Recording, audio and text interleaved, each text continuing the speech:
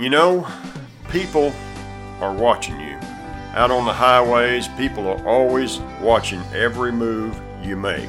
And if you mess up, they love to point you out, but they hardly ever call in and tell your company what a great job you're doing out there. And we really appreciate you hauling that freight up and down the highways. You know, I drove 35 years, so I know just exactly what you're going through out there. And people are watching you, every move you make. You know, Christian people are watching you about that too. People don't want to hear about Jesus Christ. They want to see Jesus Christ in you. You know, being a Christian, we don't have to go up and down the road beating people over the head with the Bible or preaching at them.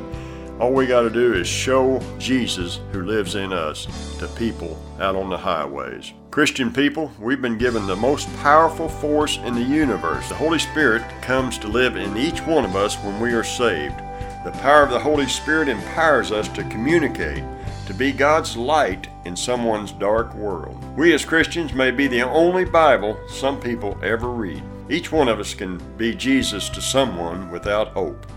We may not be able to reach to everyone, but we sure can make a difference to the ones we do reach. You know, in 1 Peter 2:9 it says, "But ye are a chosen generation, a royal priesthood, and holy nation, a peculiar people, that ye may show forth the praises of him who hath called you out of the darkness into the marvelous light."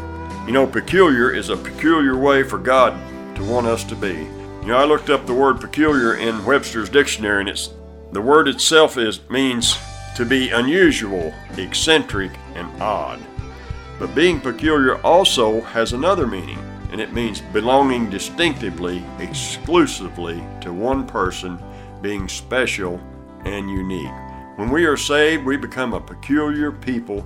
That doesn't mean we have to be weird or crazy, but it does mean we are to be sold out to one person, and that one person is Jesus Christ. We are special, we are unique, and Jesus has a purpose and a plan for our lives. In Matthew 5:14 through 16 it reads, "You are the light of the world.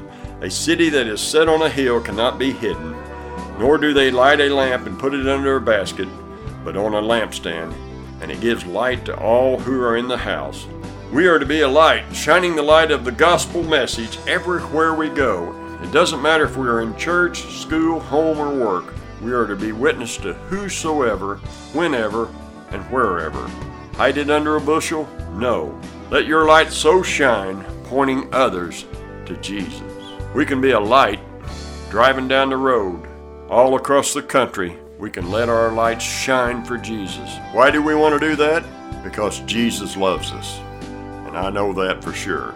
And here's something else I know for sure. Jesus loves you, and we do too.